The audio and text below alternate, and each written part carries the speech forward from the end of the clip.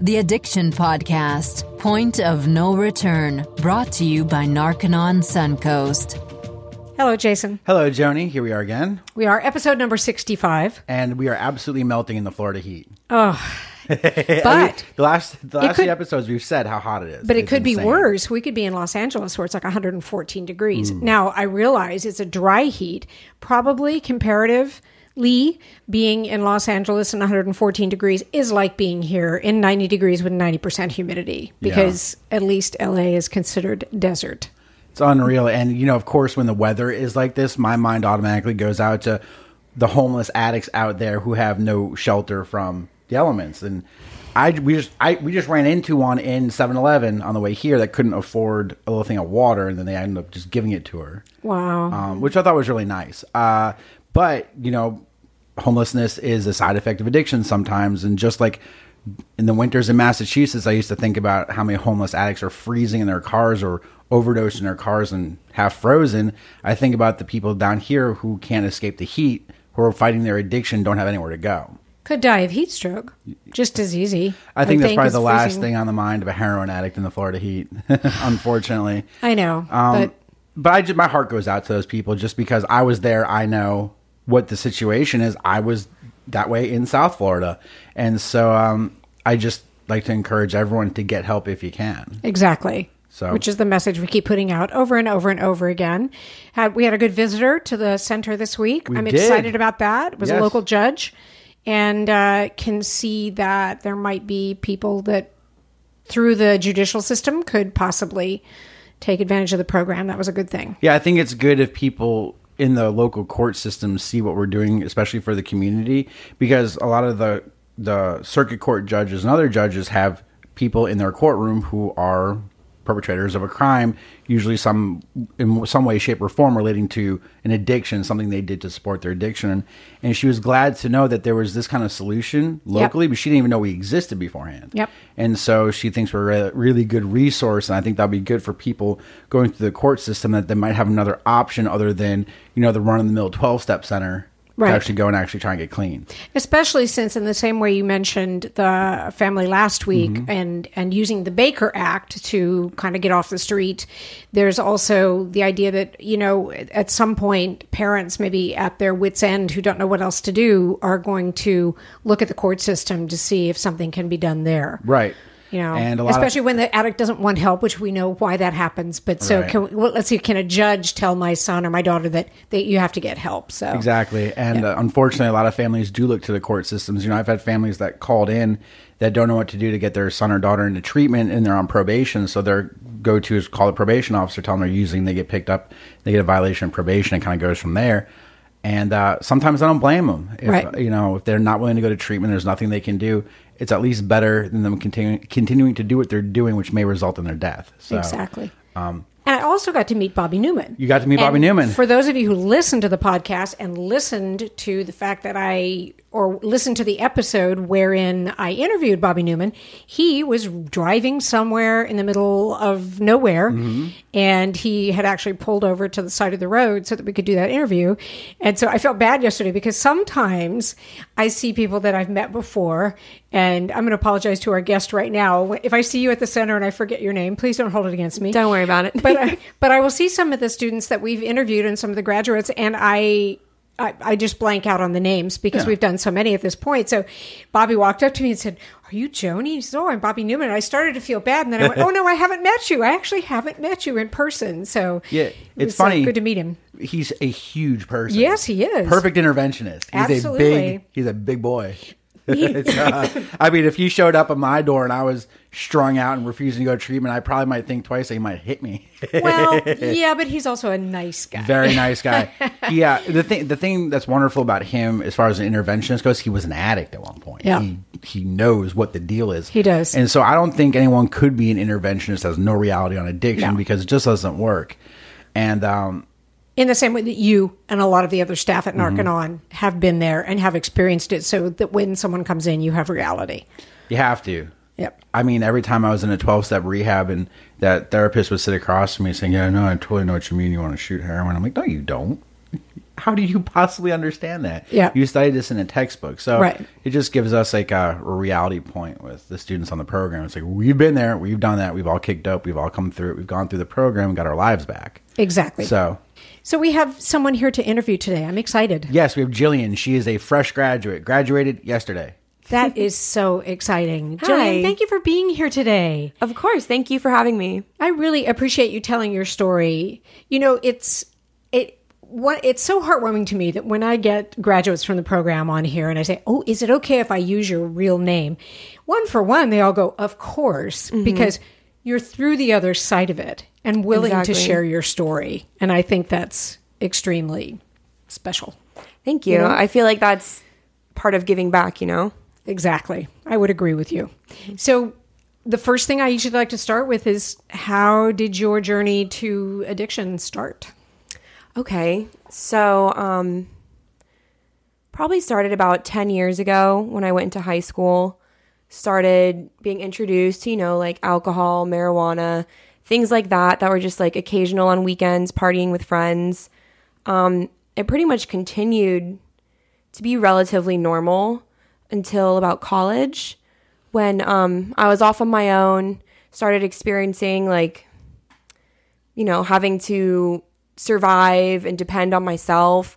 And I guess that I just wasn't prepared for it or wasn't ready to deal with real life. So I started drinking very heavily, abusing marijuana and cocaine more. And I started working downtown in Orlando, and I met someone at work who introduced me to pills, which we ended up dating, and then that ended up turning into heroin and syringes, and then I was just like on a full-blown addiction. So it was a long road, but once like heavy drugs were introduced, it was a very fast decline. You go downhill pretty fast. Very quickly. Yeah. Had you had any, so you were what, 16, 15? Yeah. Well, I was 15 when I started drinking and smoking marijuana and stuff. I was 21 when I was introduced to heroin. Okay. And for the listening audience who likes to argue with us about marijuana being a gateway drug, there you go. Yes, there's alcohol as well, but there you go with the marijuana. Mm-hmm. So your first experience with pills, that was at your job. What was your job at the time? You don't have to say the company, but working in a bar. In a bar. Okay. All right. So definitely exposed to it there. And so what happened after that? Now you're addicted to heroin. What now? Yeah. So, I would say for about the first year, I convinced myself that I was functioning because I was still in school. I still had friends. I still had a car, a job, while continuing to use. But shortly after I started using injections, like IV use, like things just started falling apart, like I had to work constantly to support myself, have enough money to support my habit. And so with all of that working and focusing on drugs, I dropped out of school, stopped hanging out with friends, just became like a recluse. It was just me and my boyfriend. And my entire focus just became centered around, how am I going to get my next high? How am I going to stay high? And you don't intend for your entire life to fall apart, it just kind of comes with the lifestyle. Right. Yeah. Did you do any other rehabs prior to coming to Narconon? Yes. This past year and a half has been a long spell of rehab after rehab, relapse. Narconon is my 5th or 6th treatment center. There's been a few in there where I stayed for like a week and then signed myself out because I wanted to get high. So I don't necessarily really count those, but I would count them. If we count those, how many are we talking about? Yeah. Well, that's where the 6 comes in. This would be, Narconon would be my 4th completed treatment center. Got it. Yeah. And I've been to a lot of, 7-day detox centers, just get yourself clean for a little bit so you can go back out and just do it all over again type of thing. Yeah, I want to bring something up with that because I speak to a lot of people who think that's all they need. Mm-hmm. I just need to go to detox, get my system cleaned out, and then I'll be fine. I'll just like go back to work or go back to school and everything should be okay. I just need to get through the sickness. Exactly. That's what I told my mom before I came to Narconon. I had no clue that I was going to this type of program. You know, I told her, I was like, I've already been through all the treatment centers. I know what I need to do. I just need to get off of this run that I'm on right now, just check into like a 5-day detox type thing, and then I'll be okay. Everything will be fine. And, you know, famous I last know, words. yeah, I know that wouldn't have worked out. Right. So because you've done it. Yeah, I've done it many times. So when she brought me to Narconon, I thought that's exactly what it was going to be. I thought I was going to be in a 28-day program. I had no idea what I was getting into. You know, I was like, whatever, you know, I'll do this. I'll be okay for a few months, and then I'll just go back to this life that I've seemed to be caught in. Right. It was terrible. Right. So were you living at home, or your parents live in the Orlando area, so they were around? Well, my mother actually lives here in Clearwater. Okay. I was going to school in Orlando, so that's why I lived over there for about like 4 or 5 years. Before I came back to Clearwater, I was living in Delray because I went to treatment down there, and I was living in a halfway house down there. Okay. So I was in Delray for about 5 months, and I was doing well for a little bit, until, you know, I just got connected with the wrong crowd, started drinking again, and that very quickly led back to my drug use. But what's funny is that this time around, I actually called my mom, and I was like, Mom, I need help again. Like, I'm going down a path that I already know where it leads to, you know? Right. And like with my past attempts at sobriety, it was always people who had to intervene for me, be like, Jillian, you're on a terrible path, you know? But this time I was like, I need help again. Right. I need to go somewhere. And then she picked me up and brought me right to Narconon. So she knew about Narconon? I guess so. I guess she had done her research. She called in and spoke to me. Oh, okay. And she was in a complete panic about what to do. And so we kind of guided her in the right direction. I think you were there later that same day. Yeah. Like pretty quick. How did she find out about it? Did she just I think she looked on Google. Okay. A lot of people throughout the country will Google rehabs near me. Okay. And certain things will pop up on Google. And so she happened to be in Clearwater where the first thing that would come up. Mm-hmm. Okay. And so, yeah. But she's part of the Delray Club. Oh. It's a weird little... Yep. I say it's creepy. It's a little bit like it's this weird little world down in Delray Beach, Boca Raton, Fort Lauderdale area where half the towns are retired people. Right. The other half of the towns are displaced drug addicts going in between outpatients, inpatients, halfway houses, detoxes.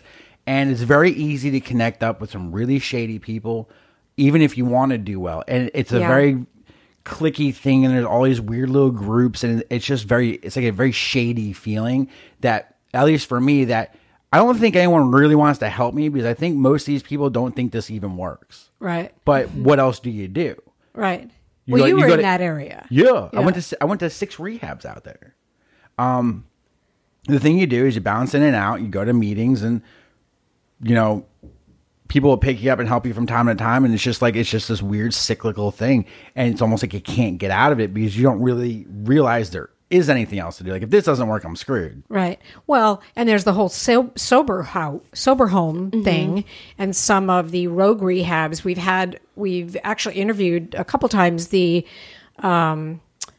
I just lost his title. He's not the public defender. He's the state attorney for Palm Beach County. Okay. And that's where I was. Yeah, he's done a huge thing down there of shutting down these sober homes that would take you in as an addict, send you to that rehab there, and get a kickback from that rehab. You go do it, and then you revert back to drugs, and then we get you back in the sober homes. And it's like it's a cycle. It's a never-ending is. cycle It that is. I found myself in. And so, so you were in the middle of that. Okay.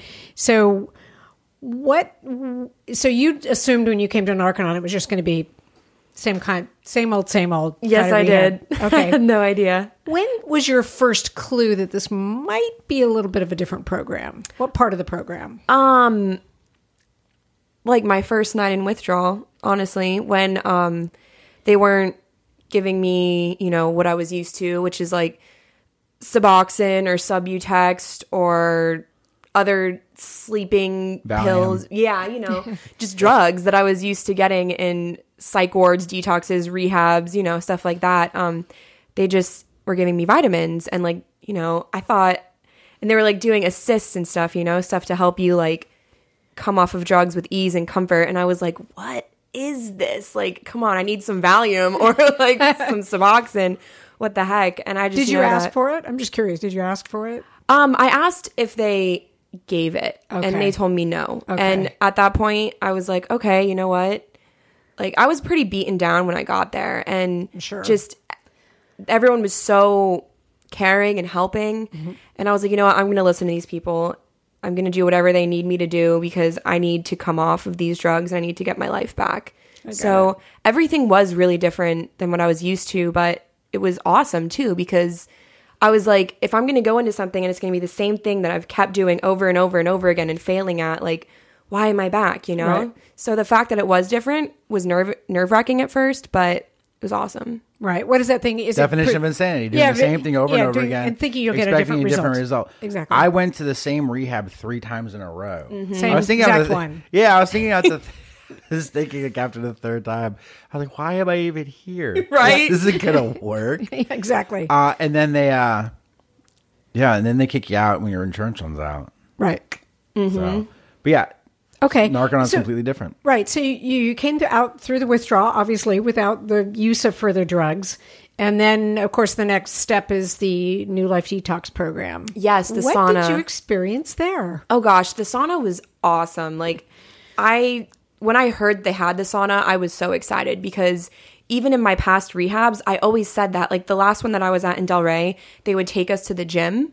And I would always go sit in the sauna at the gym because I was like, I know that I have so much stuff in my body, you know, just from years of drug and alcohol abuse that I need to get out. Wow. And like, I knew that even before coming to Narconon. I learned a lot more about it at Narconon, but I always said that. I was like, dude, I just need to go into like a deep, intensified sauna and get all these years worth of damage out of my body. Wow. So when I heard about that, I was like, yes, like I've arrived at the right place. Right. And yeah, through the New Life detoxification with all of the vitamins and supplements and oils and stuff like that, and like through sweating it all out, I started feeling so much better after like a few days, you know? Right. I really noticed a difference in the way I was feeling physically, mentally, just as a whole new person. Right. Did you experience any like, I don't know, how could I say it? Like weird druggy things happening in the sauna? Yeah, like manifestations. Yeah. Share one. Yeah, you know, a little bit. Like I would zone out a lot, and especially like sitting up on the top shelf sweating a lot. But I was in there with a couple other people and we kind of kept each other occupied and like supportive. Right. And I didn't have anything too crazy happen to me in there like a lot of people have. Okay. I just honestly genuinely started feeling better. That's like awesome. Each and every day, especially with, you know, running on the treadmill, just changing my entire lifestyle. It was awesome. That's awesome. One of the things I was mentioning yesterday when we were touring this judge through is that you're not allowed to be in the sauna by yourself. Because yes, there have to be other people in there.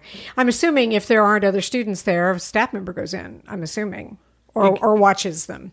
Someone's always watching, but we always pair people up basically to go in so they can get each other through it. Because at least for me, sauna is extremely difficult because you not only have a lot of physical things going on, but you get a lot of mental stuff that happens too. And as the drugs run out, there's a lot of changes that occur and things that'll turn on. And so, you know, it's good to always have people in there with each other. We've never been in the position where we didn't have someone to go in with another person. That's what I'm saying. So, yeah, luckily. So it's not going to be one person no matter what. Because that could get scary. That'd be lonely. Yeah, definitely. Just get lost in your crazy thoughts. Not exactly. I don't think any of us want to do that. Okay, so you finished that, and then what happened after that? Okay, so after sauna is the objectives portion of the program. Okay. Yeah, I mean, I've never done anything like objectives in my life. You know, it was a very new experience for me. Yes. So I was pretty excited about it. At first, I was confused. Like, there were things that I wasn't understanding. You know, I was like, what is the possible benefit out of this? You know, right. I was very skeptical, but just like, you know, as you go through it, you understand why, like with the realizations. And my twin was really awesome. We helped each other get through a lot of different manifestations and just worked to help like clear each other's minds. It was great. It was a good experience. That's awesome. And for the listening audience, when we say twin, it doesn't mean she has an actual biological twin. But when you do these objective drills, and the whole purpose is to get someone's attention off of the past and on to the present and on to where they are now. Because at the point that the student does the objective drills or the objective processes, they've gotten all the drugs out of their system. And so, okay, what now? And so you always do this with someone else, and that's your twin. Yeah, my twin was someone who came there through the program at the same time as me. You know, we got to withdraw together. And I saw a lot of changes in him, and he told me that he saw a lot of changes in me as well. Yep. You know, some changes that you can't even really see for yourself because you're with yourself 24/7. You know, I had many people throughout the program be like, wow, like, you just seem so much brighter, so much more aware, so much happier. Like, even like your smile and your eyes seem more alive. Like, it was really awesome hearing that from staff members and other students, because sometimes it's not something that you can recognize in yourself as much. And my family, being that my mom lives so close, I was fortunate enough that she would come visit me like every Sunday. Oh, and cool. just every week she told me how much better and more alive I seemed. Right. Well, I didn't know you prior to you doing the program. And Yeah. I was telling Jason it would be an interesting thing to do before and after photos. And of course, the listening audience can't see you. But if I didn't know that you had any sort of a drug history, I would never in a million years imagine it, because you have such a bright, shiny, happy face. I'm like, Thank you. Oh my goodness. Not to mention the fact you look like you're about 18 years old. Oh, thank you so much. It's true. I'm serious. I mean, I look at, I'm like, really? And you go 10 years ago? I'm like, really? Okay, well, whatever. I appreciate it. Thank you. Absolutely. So is there anything maybe personal you could share on the objectives that you think might resonate with people listening? Yeah, you know, I realized a lot of different things throughout the objectives program. Basically that not the only thing that's been holding me back, but one of the biggest things that's been holding me back from achieving my true potential and keeping me stuck in the cycle of addiction is myself and my thought process, and the way that I just figured, you know, I'm always going to be a drug addict. This is just the way that I operate. I realized that through being in present time, like, I can do anything I want to do, right, as long as I stay on the straight and narrow and accomplish these goals that I want to accomplish, because nothing that I've ever wanted to achieve in life can be achieved through drug addiction. Good point. Yeah, like I've dwelled on the fact that I've wasted so many years just getting high and like destroying my life, but I kind of got out of that mindset that I've wasted time, and now I've realized, you know what? I'm only 24 years old, and I've just survived the most intense, like, years of my life, and now I can start anew, and I can start with a new mind, a new body, and just keep going forward. Like, I feel a new sense of direction and achievement, and it's great. I think that's awesome. Mm-hmm. That's absolutely awesome. And I think, you know, you really address one of the points that I hope the listening audience gets. You know, I never know if we have addicts who listen to the podcast or if it's just the loved ones of addicts. But if there are addicts listening, you know, you're not a throwaway. You know, you're not sick. You know, you can actually beat this. But you're the one that has to make that decision and get help, and preferably go to someplace like Narconon, because it's a different program than you'll ever experience. Yeah. So then you do the life skills and the different life skills courses, and you've told us, you know, a lot of wins. Anything about those that you'd want to share? Yeah, life skills was awesome. One of the most vital parts of the entire process for me was doing my handlings, which is, you know, confronting the people in your life about things, and it can be good things too, you know, just things that you've been holding in that have kind of been keeping you back from connecting with them or disconnecting with people, and really just keeping you stuck in the past and like from moving on, you know. I wrote a lot of letters to loved ones, you know, friends, family, that I just had to let them know that it's not their fault that what happened to me, you know, and like thank them for the support, the constant support and love from them. Those were just things that I didn't feel comfortable saying to them when I was stuck in addiction, because I was like, why would they believe anything I say? I'm high, you know? Right. So really reconnecting with the people that mean the most to me in my life was a huge part of this process for me. And knowing that, and all of them were so accepting of it too. They were like, we're just so proud of you. We just want you to keep going in the same direction that you are. And I was like, yeah. That's awesome. Did you, just out of curiosity, did you have to, and maybe you can address this too with other students, did you have to write any letters to people saying, you don't have my best interests in mind and I'm probably not going to be your friend anymore? Kind of, do you ever do any of those? Yeah. Yeah. Oh, okay. Disconnects. Yeah. And the only time a disconnection would be, done is when all other attempts to handle have failed. Okay. Or haven't worked. I see. Okay. Although we've never had anyone disconnect from family ever. Right. No. I'm not talking about that. And for people out there, we try to handle them first to a point where there can be something workable done. And if it's impossible to do so, we will have them disconnect in the best way. That's interesting. Yeah. So when you did the program, Jason, did you write letters to people that maybe had been addicts along with you, but you wanted to see if perhaps you could handle them rather than just not? I actually called people. Okay. Because I still had a lot of people's numbers and stuff. Because you have to understand, when I went to Narconon, I was fresh out of the Delray Beach area. Yes, you were. And so I had all these people's numbers in my phone. I knew all of them were getting high. Yeah. And so it was actually really interesting. After I went to California, when I got into the sauna detox, one day I came down to the sauna area and I hear a very familiar voice.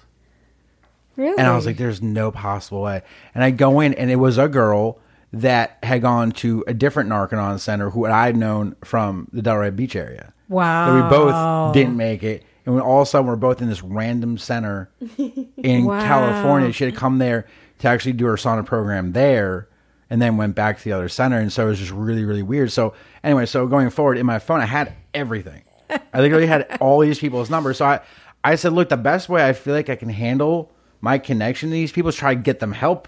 Right. Get them somewhere where they're not going to, be in a terrible environment where no one's sober, or hardly anyone's getting help. And so we did it that way. And some of these guys will do the same thing. They'll say, I've got these friends that, if I go home, they're still there and they are still getting high. Well, we'll try to encourage them to see, what can we do to help them? I got it. That makes sense. Mm-hmm. Yeah. Did you have people you needed to communicate that to as well? Yeah. I mean, the only two people that I sent anything to do with disconnect from was my ex-boyfriend, who we were using together for years, and another friend of mine who I was using with. And then a couple of girlfriends that I had from down south, I went to reach out to, and one of them was doing well now, so I was happy to hear about that. Good. Another one, her phone was disconnected and no one has heard from her, so I'm assuming the worst. Okay. And yeah, that's such a big step, though, when you think about it, because Definitely. you create different effects on the people around you, and it's a good thing to take responsibility for. Yeah. And it's also during this step that some of the relationships with the family starts getting healed. Right. yes, definitely. Right. Those are some of the biggest relationships we damage. Right. Through our addiction are the people that are closest to us. Right. So also during this part, people are going to start to reestablish communication and clean things up with the family. And it's actually a pretty amazing process. It's when I did it, my parents were still very, very upset with me, but it was a good step in the right direction. Shows that you're actually doing the right thing and trying to move forward. Yeah. Well, sometimes, as we know, because you have that relationship with one of your staff members, who's estranged from his father, and it's going to take a while to mend that bridge, because some of those bridges are not just burned; they're fried. They are just fried and exploded, and there's no way. But a lot of times you can rebuild a stronger bridge. Oh, absolutely. Yeah, absolutely. Well, typically, because I think a lot of times what led to the addiction in the first place was perhaps a relationship that wasn't working so well, and so you look at all of that, and then you can make it even better. Yeah. So I bet your mom is super happy. Oh, she's so proud. I love that. Your mom is awesome, by the way. Oh, thank you. I'm really blessed to have her. She is awesome. Another interview. Yeah. Should interview the mom. I interviewed Jason's parents. Oh, really? Oh, yeah. It was She would love to, and she's 10 minutes away. So. Oh, absolutely. We should definitely do that. Next week. Because she would love it. That would be awesome. Because like I say, I think that our listening audience is more friends and family of addicts who are looking for solutions, because I'm not a former addict, but I doubt that when you're a former addict or when you're an addict and you're in the middle of it, most of the time, except for when you finally called your mom and said you needed help, you're not on there Googling, where can I go to get rehab? Exactly. Unless it's where can I get the fastest rehab and get in and out quickly. So I know. My mom has really been there to pick me up every time I've fallen. I'm so grateful for her. I love that. Yeah. I love it. Do you have siblings? I do. I have an older brother. He lives in Tampa. Okay. He's come to visit me a few times too. He's really proud of me. Awesome. Awesome. Yeah. So what now for you, Jillian? You're going to stay up here? You're going to go back down south? Are you going to? Oh, no, I'm definitely staying in Clearwater, but I'm actually going to stay and do the senior student program at Narconon, too. Oh, good. You know, that's really something that I thought was awesome and so much different than my past treatment centers, is that they give you an opportunity to stay on and, like, continue learning, gaining new skills towards a brighter future, more sobriety, more control and commitment. Like, I just thought it was awesome. Like, I've never heard of any place doing something like that. Yeah. So I was like, I would be silly not to take this opportunity, you know? That's awesome. Yeah. That's awesome. Are you gonna maybe work there? Is that what that means, or not necessarily? So the senior student program by design is it's basically an extended program, Right. and it's completely complimentary. Okay. After you complete the program, if that's something you want to do, and when you're doing the senior student program, you move to staff housing, and you come in every day and learn how to do the different posts and jobs at Narconon. Awesome. While you're also continuing to work on yourself, continue having a structured environment, and be surrounded by a really good group of people. So if anything else, it's just a longer period of structure, working, gaining new skills, and being able to move forward in life. Most people do stay on and become staff after this. It's 6 months long. Yep. So after that, they become... Yeah, and then some stay and... continue with Narconon. Some go. I always tell people, man, it's not for everybody. It is working at Narconon, and I've done it for a very long time. Working at Narconon is a lifestyle decision. It's not just a job. Right. Because you're not going to get rich. You're not going to get rich at Narconon. But what you are going to do is let me rephrase that. You're not going to get rich monetarily. Mm-hmm. Definitely going to get rich mentally and spiritually because of the people that you help. Definitely. Yeah. It's a good thing. Well, thank you again so much for coming today, because you're absolutely delightful. Like I said, when you walked in, I'm like, no way. I mean, not that any of the students that come in, I would go, oh, there's a former addict if I met you on the street. Right. But you are just so bright, and you're just so bright and shiny. And I'm not just trying to be flattering. You do look like you're about 18 years old. I'm sorry. If I asked my husband how old you were, he'd think you were 18. I appreciate it. And when they asked me if I wanted to come on and speak, I was like, didn't even think about it. I was like, yes, of course. Like, that's awesome. One of the things I can do is share my story to help other people that are still stuck in addiction out there. Like, I'm more than willing. So thank you for having me. Really appreciate that. Next up, we will get your mother on. Yes, I will let her know. Next week, it's going to be Mom. Yeah, exactly. Well, we could go Jillian part 2. Exactly. Well, Jason, we're going to do this again next week. Yeah, we are. Maybe we'll get Jillian's mom, or if not, we'll do something else. Still working on a good buddy of mine who's quite a success story. And also, Erica, that I happened to randomly be sitting. Were you at the graduation when there was a girl named Erica? Who stood up and told, 25 years? Yes, and I was there. Definitely want to get her on the Absolutely. podcast if we can, because there's someone who did the program 25 years ago when it was a somewhat different program. Mm-hmm. Had a lot of the same components that you have now, but definitely not what you're looking at now at Narconon. And here she is 25 years later. That's amazing. Yep. That's a true success story. And she works for I don't know how to put it. She works for a couple that I know they're hugely successful. He's a musician. She's a photographer. She sells skincare products, and Erica works for them. So, Wow. Anyway, thank you again, Jason. Next week, We'll see you then. and is there graduation coming up? Yes. The next one will be mine, I believe. Yes. Yeah. Next one's going to be yours. So that's not tomorrow though. That'll be next week. I'm not sure. I'll have to get back to you on that. I believe it's going to be next week. Okay, cool. To be determined. I think we're trying to make an event out of it.